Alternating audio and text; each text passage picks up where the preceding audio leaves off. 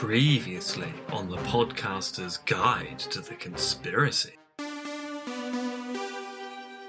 Previously in May's 3 whole episodes on the various conditions which make something a conspiracy, and then the text of this podcast, MH370. So very 2014. Project Bluebeam, Nikola Tesla, Ben Ratinger, and Seymour Hersh. 2015 was ages ago. An interview with David Icke. I mean, May 2016 featured more than that, but it's really all you need to know. Martin Orr, the Koch brothers. That's a weird combo. Trump and his conspiracy theories. Those were the days we pretended Andy Basiago was president, don't you know? And Red Mercury. 2017, the year everything changed. Prime Minister's husband mixes with an update on MH370. Only 2 episodes back in May 2018, I blame Clark Gayford. Finally, QAnon. Who we haven't really covered on this podcast because it's not actually a conspiracy theory that interests me much at all. And Eric von Daniken. Oh, and not 1 but 2 news episodes. May 2019 was when we changed, and not necessarily for the better. But now, it's time for the Conspiranews.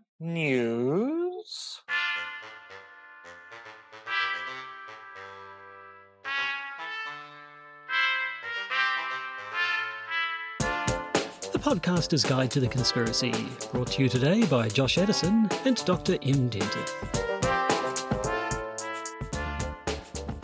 Hello and welcome to the Podcaster's Guide to the Conspiracy. I am Josh Addison in Auckland, New Zealand, and back once again in the balmy shores of Hamilton is Dr. M. R. Dentith. Shores? I mean, I know there's a river here, but it's not really... The balmy banks of Hamilton. How's that?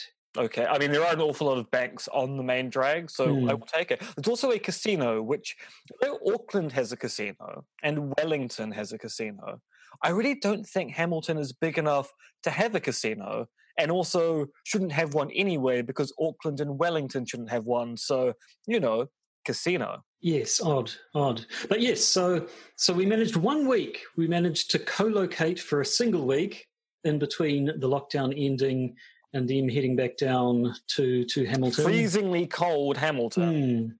Are the universities open? Well, the campus is open, so I can go into the office. There are no students on campus, and there probably won't be until the beginning of next year, because the university has decided that trimester B, because we have trimesters here, not semesters, is going to be online, because if there's any outbreak of COVID-19 on campus, the campus by edict must shut down and go into lockdown. So there's just no point even trying to teach face-to-face next semester. Mm-hmm. There will be labs and field trips, but they're trying to work out how to negotiate those in just the right way to minimize risk.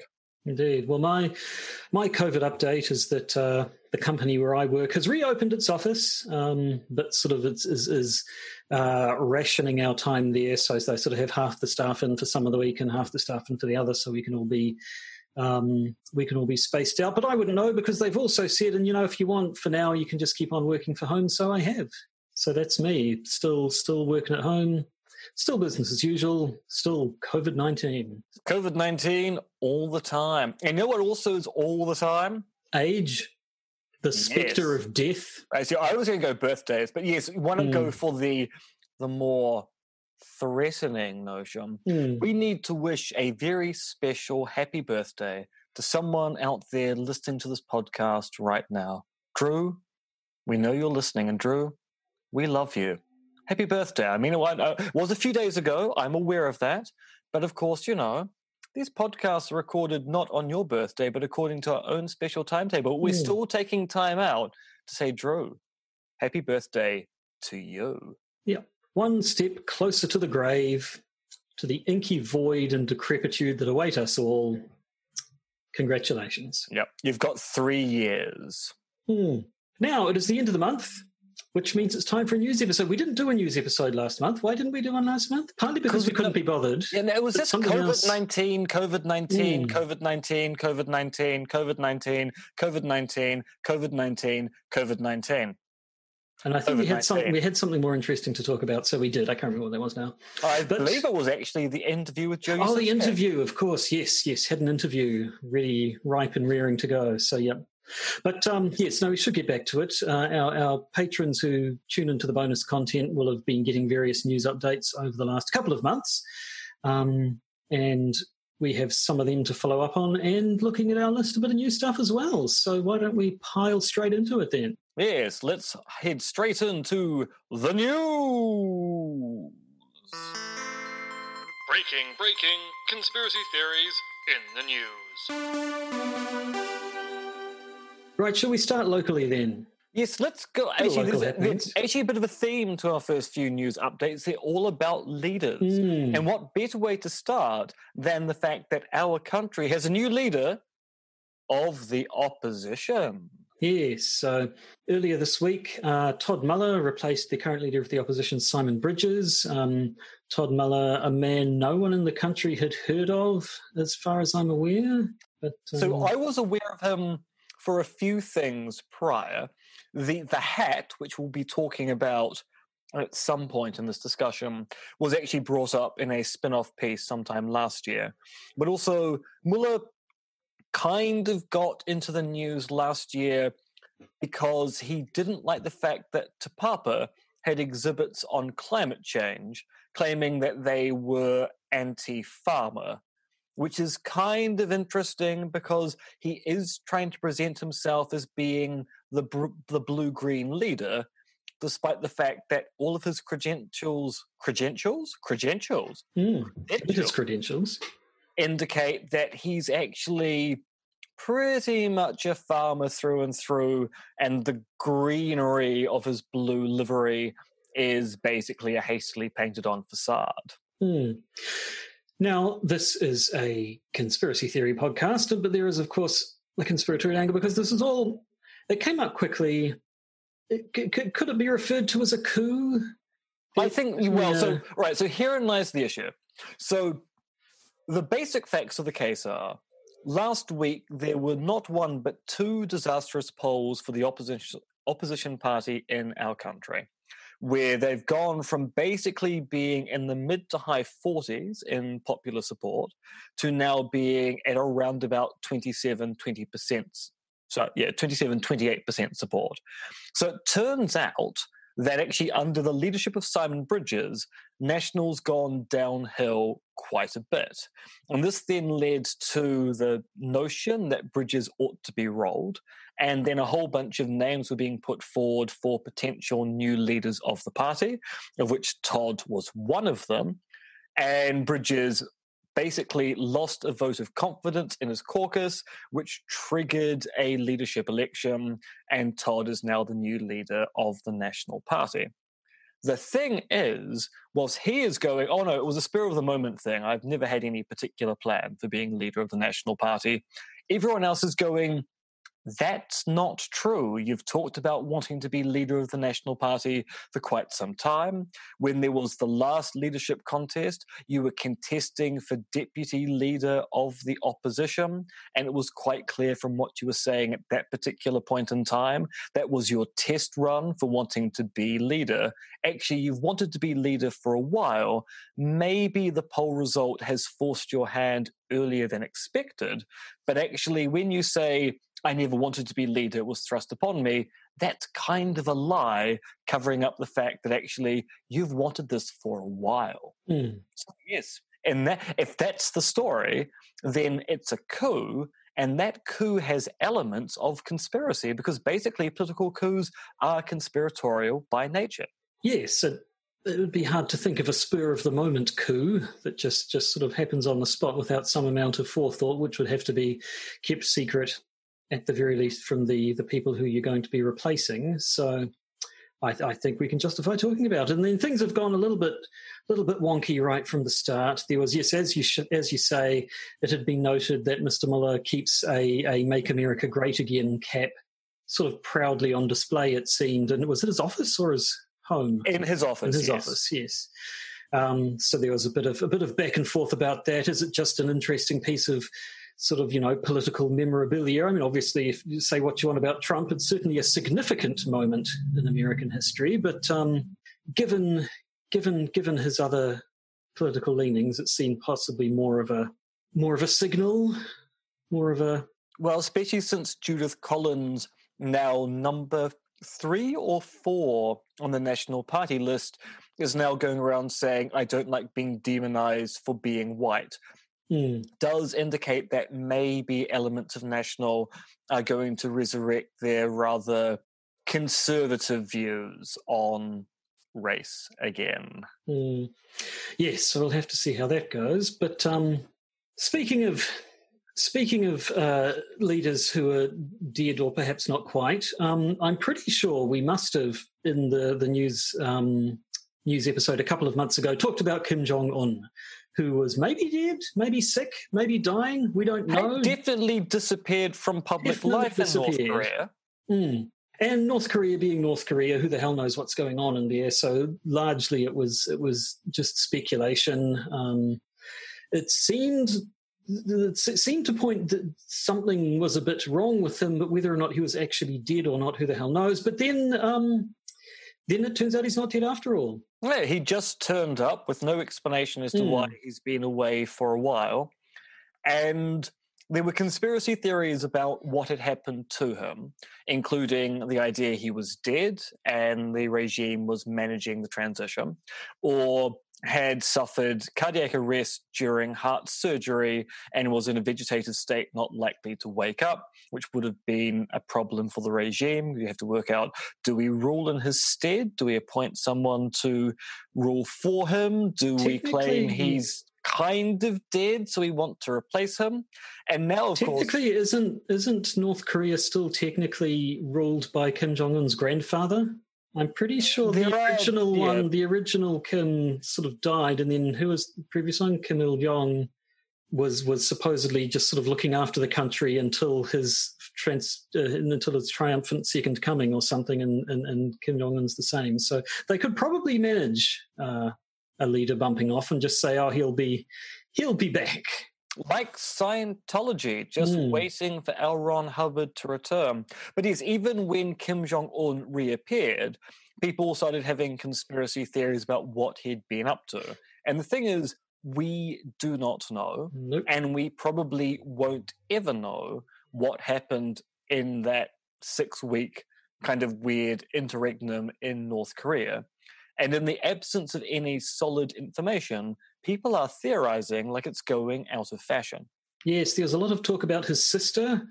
A lot of people saying, she is the one who'd probably take over. So if you start seeing a lot more of her on the television, then that means she's gearing up to take over, and something must be wrong with him. But I don't know. It's North Korea. That's all you can say. It's North Korea. Indeed. Now, going from the north to the south, what's been happening in Venezuela, Joshua? The south of the Americas, yes. So I know we definitely talked about this in Patreon episodes.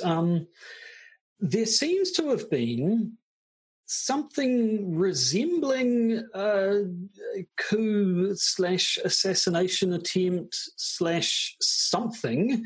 I think actually they were trying to abduct rather than abduction. Against Nicolas Maduro, the current president of Venezuela. So in early May, a bunch of mercenaries were captured coming in via sea from Colombia, and supposedly they were there to overthrow and capture Nicolas Maduro and presumably take him back to the States. Yes, because he has been labelled by the US as a narco-terrorist, and there is a $15 million US bounty on his head if they presumably bring him in alive, not dead. Although I actually don't know whether that's a dead or alive bounty, or bring him in to be tried, but definitely get rid of him from Venezuela. Now, it turned out the people behind this attempted overthrow, which failed. Some of them were killed, some of them were captured. The whole thing came out. It sounds like it was all a little bit of a cock-up, really, and that I think people they were supposed to be working with sold them out straight away or something. It does sound like the mercenaries thought that they would be celebrated as liberators, And actually, it turns out as soon as they arrived on soil, the Venezuelans went, oh, God, it's the Americans again. What are they going to do? Put these people under citizen's arrest immediately whilst we get the military police to come and sort this all out.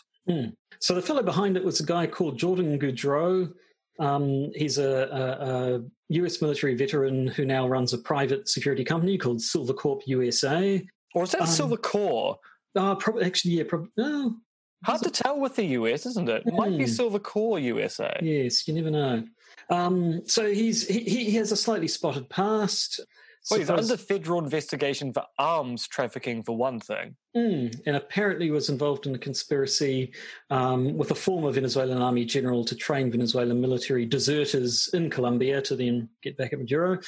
It seems like he was in it for the money. He'd taken it upon himself to do this thing, which he believed, he thought, the American authority, it was a thing the American authorities wanted to happen, and he took it upon himself to make it happen to get that sweet $15 million reward money.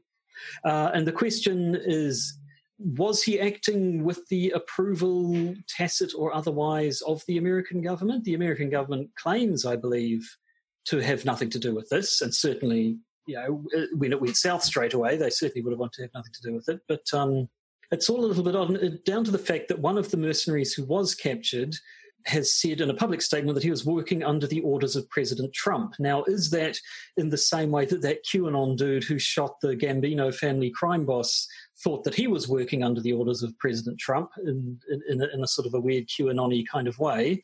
Or did he mean that more literally? We're not sure, but obviously Trump denies any knowledge that anything happened or that anything was going to happen.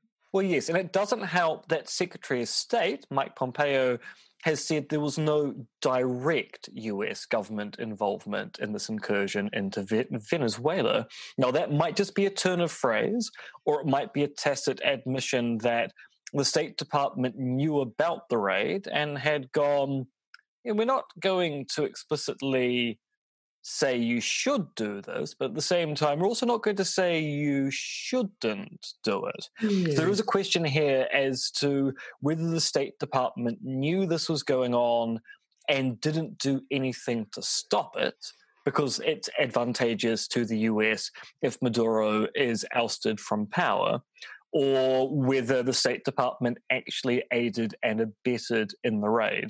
What is interesting is that the US response to mercenaries going into a foreign state to abduct the leader of that state, although I am aware that it is contested by people outside the US as to whether Maduro is the legitimate president of Venezuela.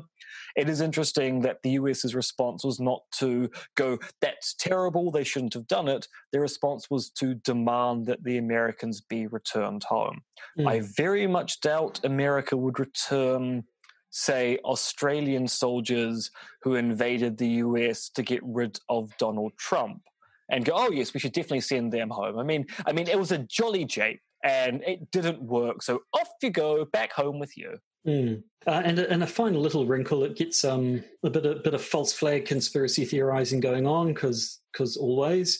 The opposition, led by Juan Guaido, is he one who claims to be the legitimate president? So he's the leader of Congress, and is claiming to be the president. There's a really tricky story, which actually makes him illegitimate now because his term's only meant to be 12 months, and it's been longer than that. So actually he's holding on to power illegitimately anyway in his congressional role. It's very complex. But he has made the claim that this whole thing was actually orchestrated by Maduro to sort of set this thing up to fail so that he could say, look how embattled I am. Here's America sending off people to try and get me. So and actually, that's another wrinkle to it. That has elements of the MEHOP and LEHOP hypothesis, because you can either go, Maduro knew about the raid and prepared to stop it, or he organized the raid and was responsible for it as a PR stunt.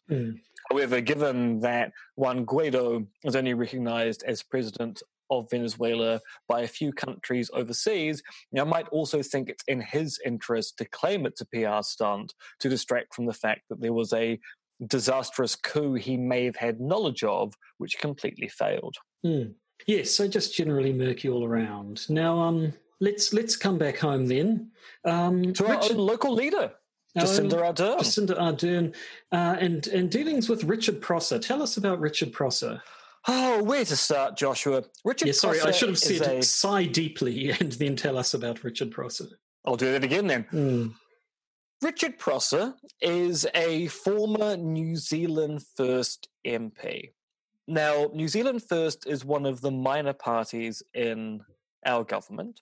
It often actually ends up being a support party to whoever is in charge at any particular point in time. It's led by this guy called Winston Peters, who for some reason is particularly popular with people over the age of 65. I think it's because he quite clearly cannot die, and I think is an aspirational figure for everyone of advanced years. That is true. And the thing about New Zealand First is, by and large, people vote for Winston Peters. The party does well. And due to MMP, a whole bunch of other MPs come in, and then people discover that Winston Peters might be a charmer, but the people he attracts to the party aren't. And Richard Prosser is one of these people. So he's been in trouble before. So when he was an MP, he's not MP now. He blamed troubles in the country on Islam, has claimed that feminism means that Western society has been hijacked by a conspiracy of silly little girls, had huge issues with Sikhs and the way that they carry a ceremonial knife and are allowed onto planes, which turned out to be due to the fact that he carried a pocket knife onto a plane and had it confiscated. So basically he was just pissy about not following the rules and took it out on an entire group of people in the country as a result. He's no longer in Parliament, which means he's probably spending too much time on the internet and writing blog posts, because he's written a blog post on his own personal blog, richardprosser.com, about how Jacinda Ardern is enabling the plandemic.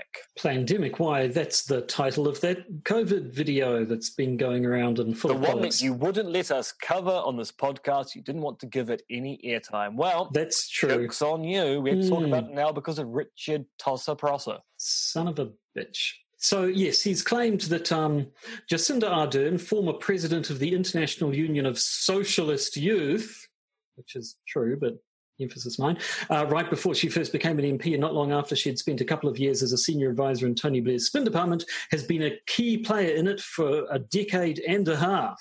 Yeah, so 15 years in the making. She's been planning, along with her other mates in socialism, to bring about this plandemic and organised appearance of a virus sweeping the nation and indeed the world in order to engage in a great reduction in the population in the developed world and the virtual enslavement of the remainder, with a totalitarian surveillance one world police state, having one government, one currency, and one recognized authority. And they're to do that through the usual mechanisms of forced vaccination, microchipping, and the like.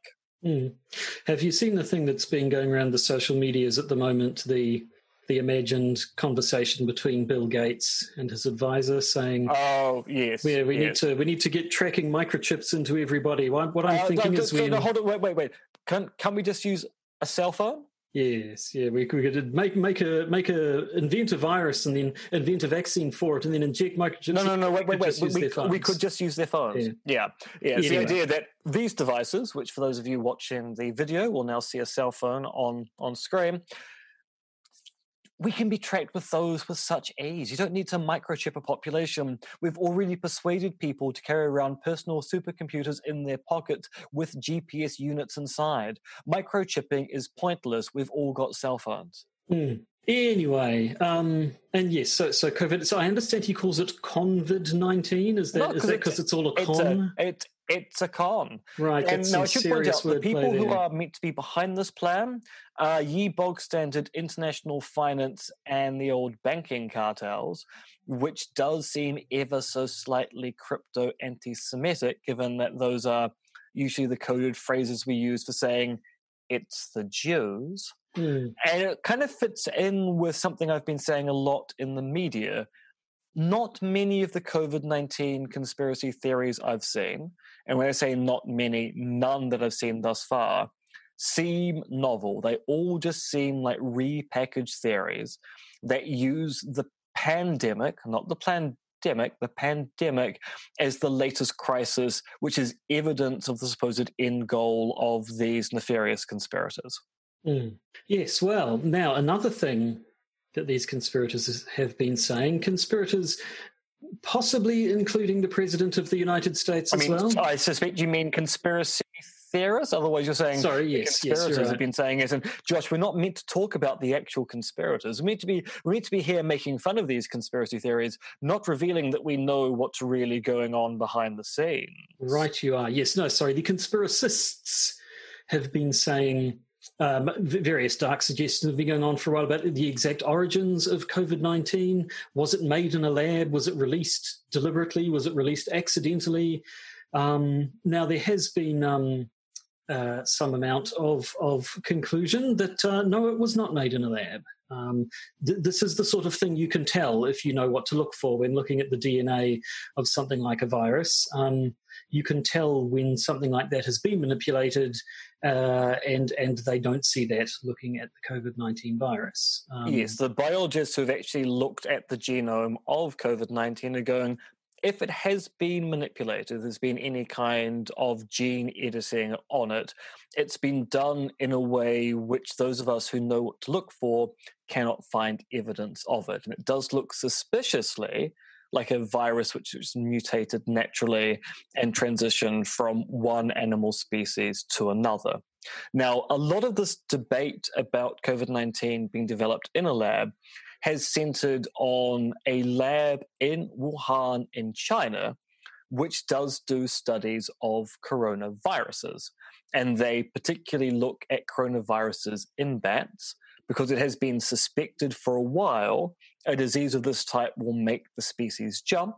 So people have been trying to research these things in advance of that jump so that when we get a pandemic of this particular kind, we've got information to work with. Now, the lab in question has said, look, we do have 3 strains of coronavirus which comes from bats, but the closest match to a COVID-19 strain is 78%, which might seem high, but actually is nowhere near close enough to think that it's going to be the origin state of COVID-19 as we're seeing it in the wild at this particular point in time. So intelligence agencies, scientists, and the like have all said, look, there really isn't any evidence COVID-19 came from a lab, but that hasn't stopped elements within the US administration from making that claim regardless of the evidence, has it, Joshua? It has not, no. I mean, we've seen the Trump tweets darkly suggesting as much. And then Mike Pompeo, when we were talking about him again just a minute ago, Secretary of State, apparently never heard of him. Apparently made the claim there is, quote, enormous evidence, unquote, that the coronavirus outbreak originated in a Chinese laboratory. As is becoming familiar with a lot of these things, when people said, that's interesting, what is that evidence? That never actually turned up. Indeed, when he was reminded on TV in the US that actually the intelligence agencies had denied that claim, he seemed to immediately turn on a dime and agree with them.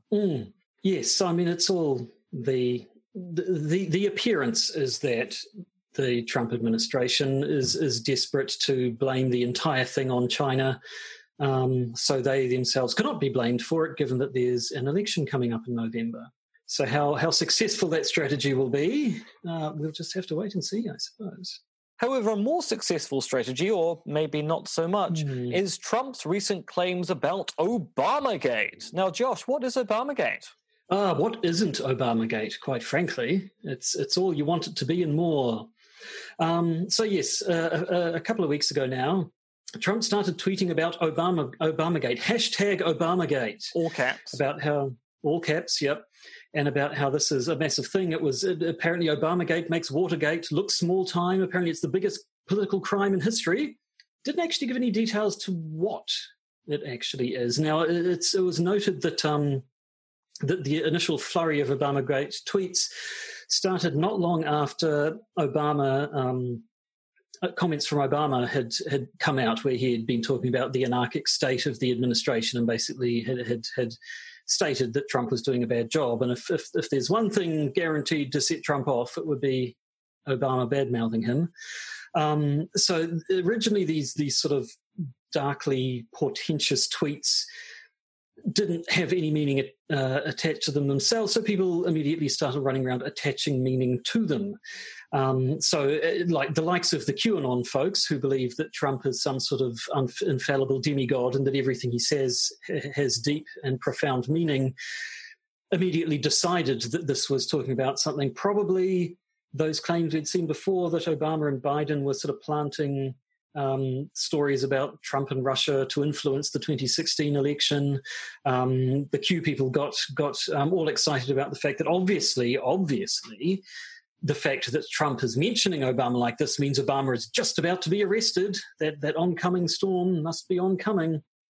But still no actual details. Reporters eventually quizzed him on it. Someone from the Washington Post asked him, what's Obama? What the hell are you talking about, man? At which point Trump said, it's been going on a long time. It's been going on from before Eve got elected, and it's a disgrace that it happened. And if you look at what's gone on, and you look at now, all this information that's being released, and from what I understand, that's only the beginning. Some terrible things happened, and should never have been allowed to happen in our country again. You know what the crime is. The crime is very obvious to everybody. All you have to do is read the newspapers, except yours. Except yours, yes. So yes, it's so obvious, there's no need to even say what it is. Apparently. Although now we have some idea of what it's meant to be. So the claim is kind of solidified into Obama's administration was spying on the Trump campaign during the election, which is kind of true. It is the case that there was worry about Russian interference in the 2016 election, which led to agencies like the FBI going, the CIA going, we should probably actually look into this, advising the Obama administration that they thought there was incursion into the Trump campaign. This was put into a letter by Susan Rice to Obama, and then the Obama campaign contacted the Trump campaign, the Obama administration. Oh dear, sorry, that's a little bit of a burp there. That wasn't very delicate. You are worse than a beast. It's true. So the Obama administration contacted the Trump campaign. That's not quite the story that's come out in the media, though, is it? Well, I mean, yeah, there was there were redactions to this email, and then the redactions became unredacted, basically. And so while this email initially looked like, yes, let's spy on the Trump campaign, and very damning, once you read all of the email, it was, yes, let's investigate the Trump campaign and make absolutely certain that you do everything by the book and make sure it's all proper and legit and official. So without the redactions, it actually looks much less damning towards the Obama campaign than it might have originally. Yeah, without the redactions, it actually looks like it was what you would expect in a situation where a foreign nation is meddling in your elections. Now, instead of meddling in elections, let's meddle in David Icke. His YouTube page is gone. It's a shame. Or yes. Is it? Well, so Icke has been having a bit of issue with the social medias in the same way that Alex Jones had issues with the social medias as of last year. So Jones famously lost his YouTube channel, his Facebook, and the like. David Icke has now lost his YouTube page. And he's lost his YouTube page because he's been spreading conspiracy theories about COVID-19, which have been decided to be the kind of thing which is going to have disastrous public health results, given that David Icke thinks that COVID-19 isn't real and is part of a plot to bring in a new world order, and people should ignore social distancing. They should definitely not get a vaccine if it's made available, etc., etc. And his YouTube page basically went after Facebook had removed his page for similar issues the week before. Now, Icke is annoyed by this because David Icke gets annoyed by being denied a platform everywhere, and has claimed that in retaliation, his fans are now spreading his videos by email and the like in the tens of millions, which is a hard metric to get to, given that if you don't have a centralized platform where you can actually see that people are viewing things, you're kind of just making numbers up out of the air. And Icke wasn't getting tens of millions of views on his videos prior to losing YouTube anyway. So it'd be quite surprising if his fandom went up after this rather than down. But it doesn't matter to Icke because Icke now has his own video platform. And I know we did this joke last time, and you already know what the answer is, Josh, but what do you think the name of David Icke's video platform is? Well, it would have to be something that involves his name. Yeah.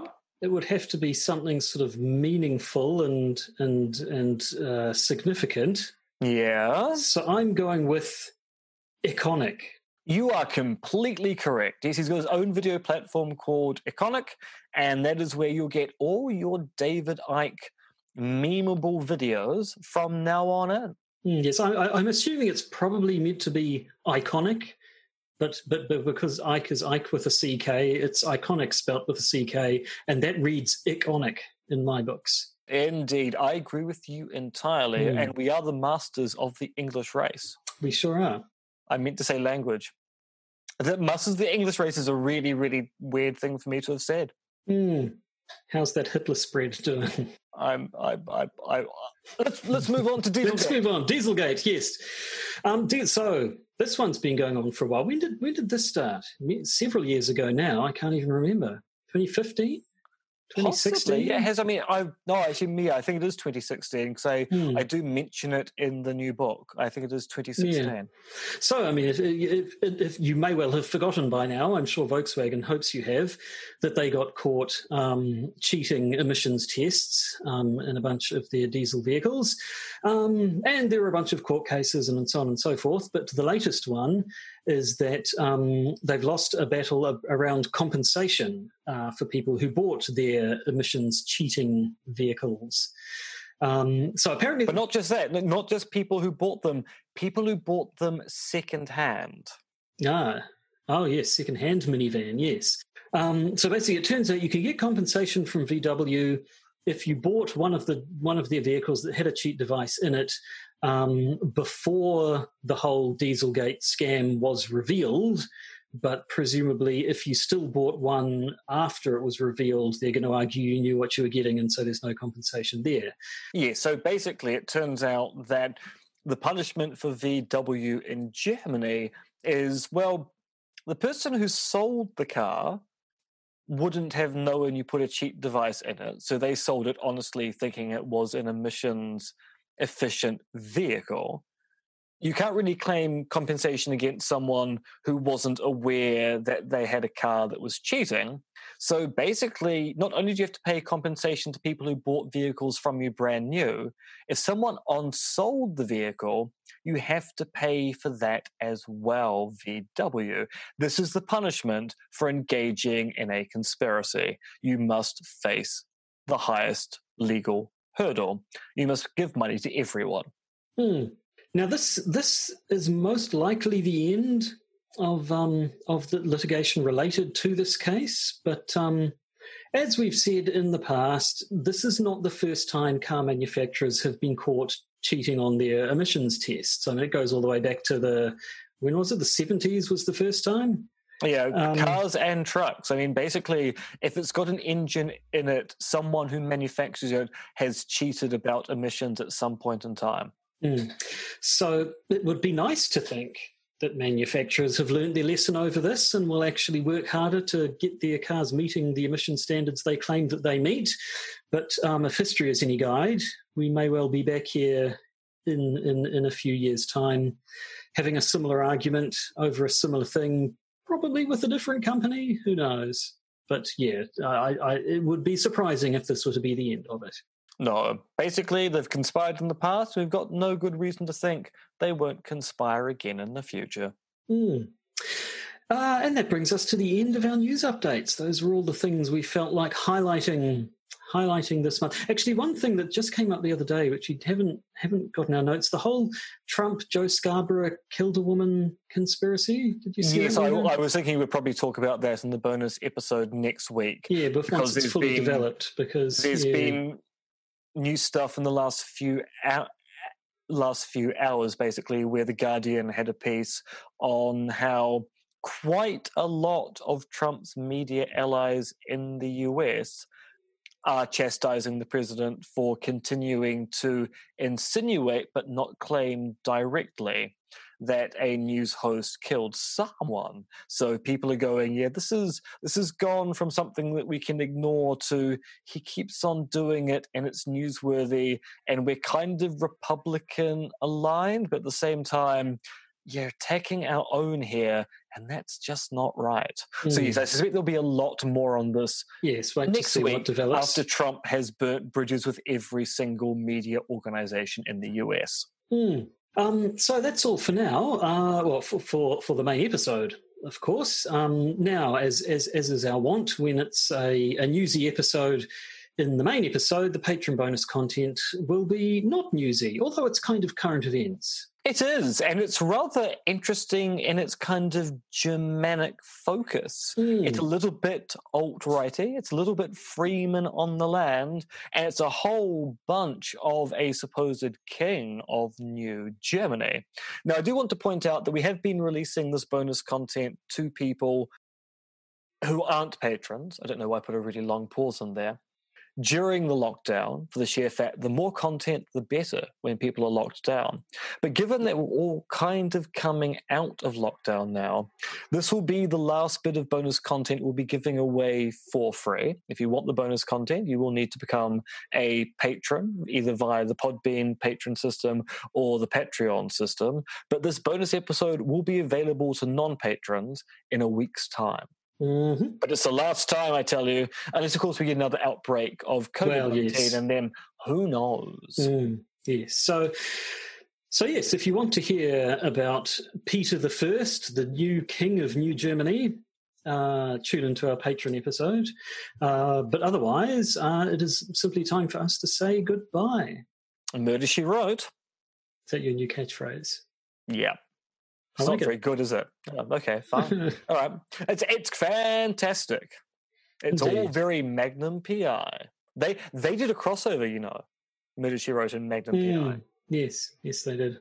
And then Tom Selleck's mustache guest starred on an episode of Knight Rider. I'm just making stuff up now because it's the end of the episode and we've run out of things to say. Actually, no, so Tom Selleck's mustache did guest star in Friends. And then that was when Tom Selleck shaved it and everyone was like, what the hell's gone wrong with your face, man? It's true. I mean, basically, his fame was basically the mustache. I think so, yeah. Anyway, we're rambling now. Time to knock this thing on the head and simply say to you goodbye. Murder, She Wrote.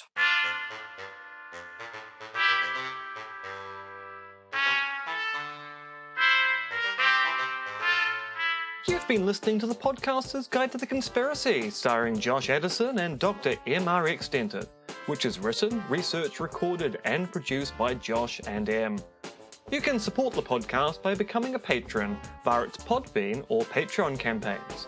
And if you need to get in contact with either Josh or M, you can email them at podcastconspiracy@gmail.com or check their Twitter accounts, Monkey Fluids and Conspiracism.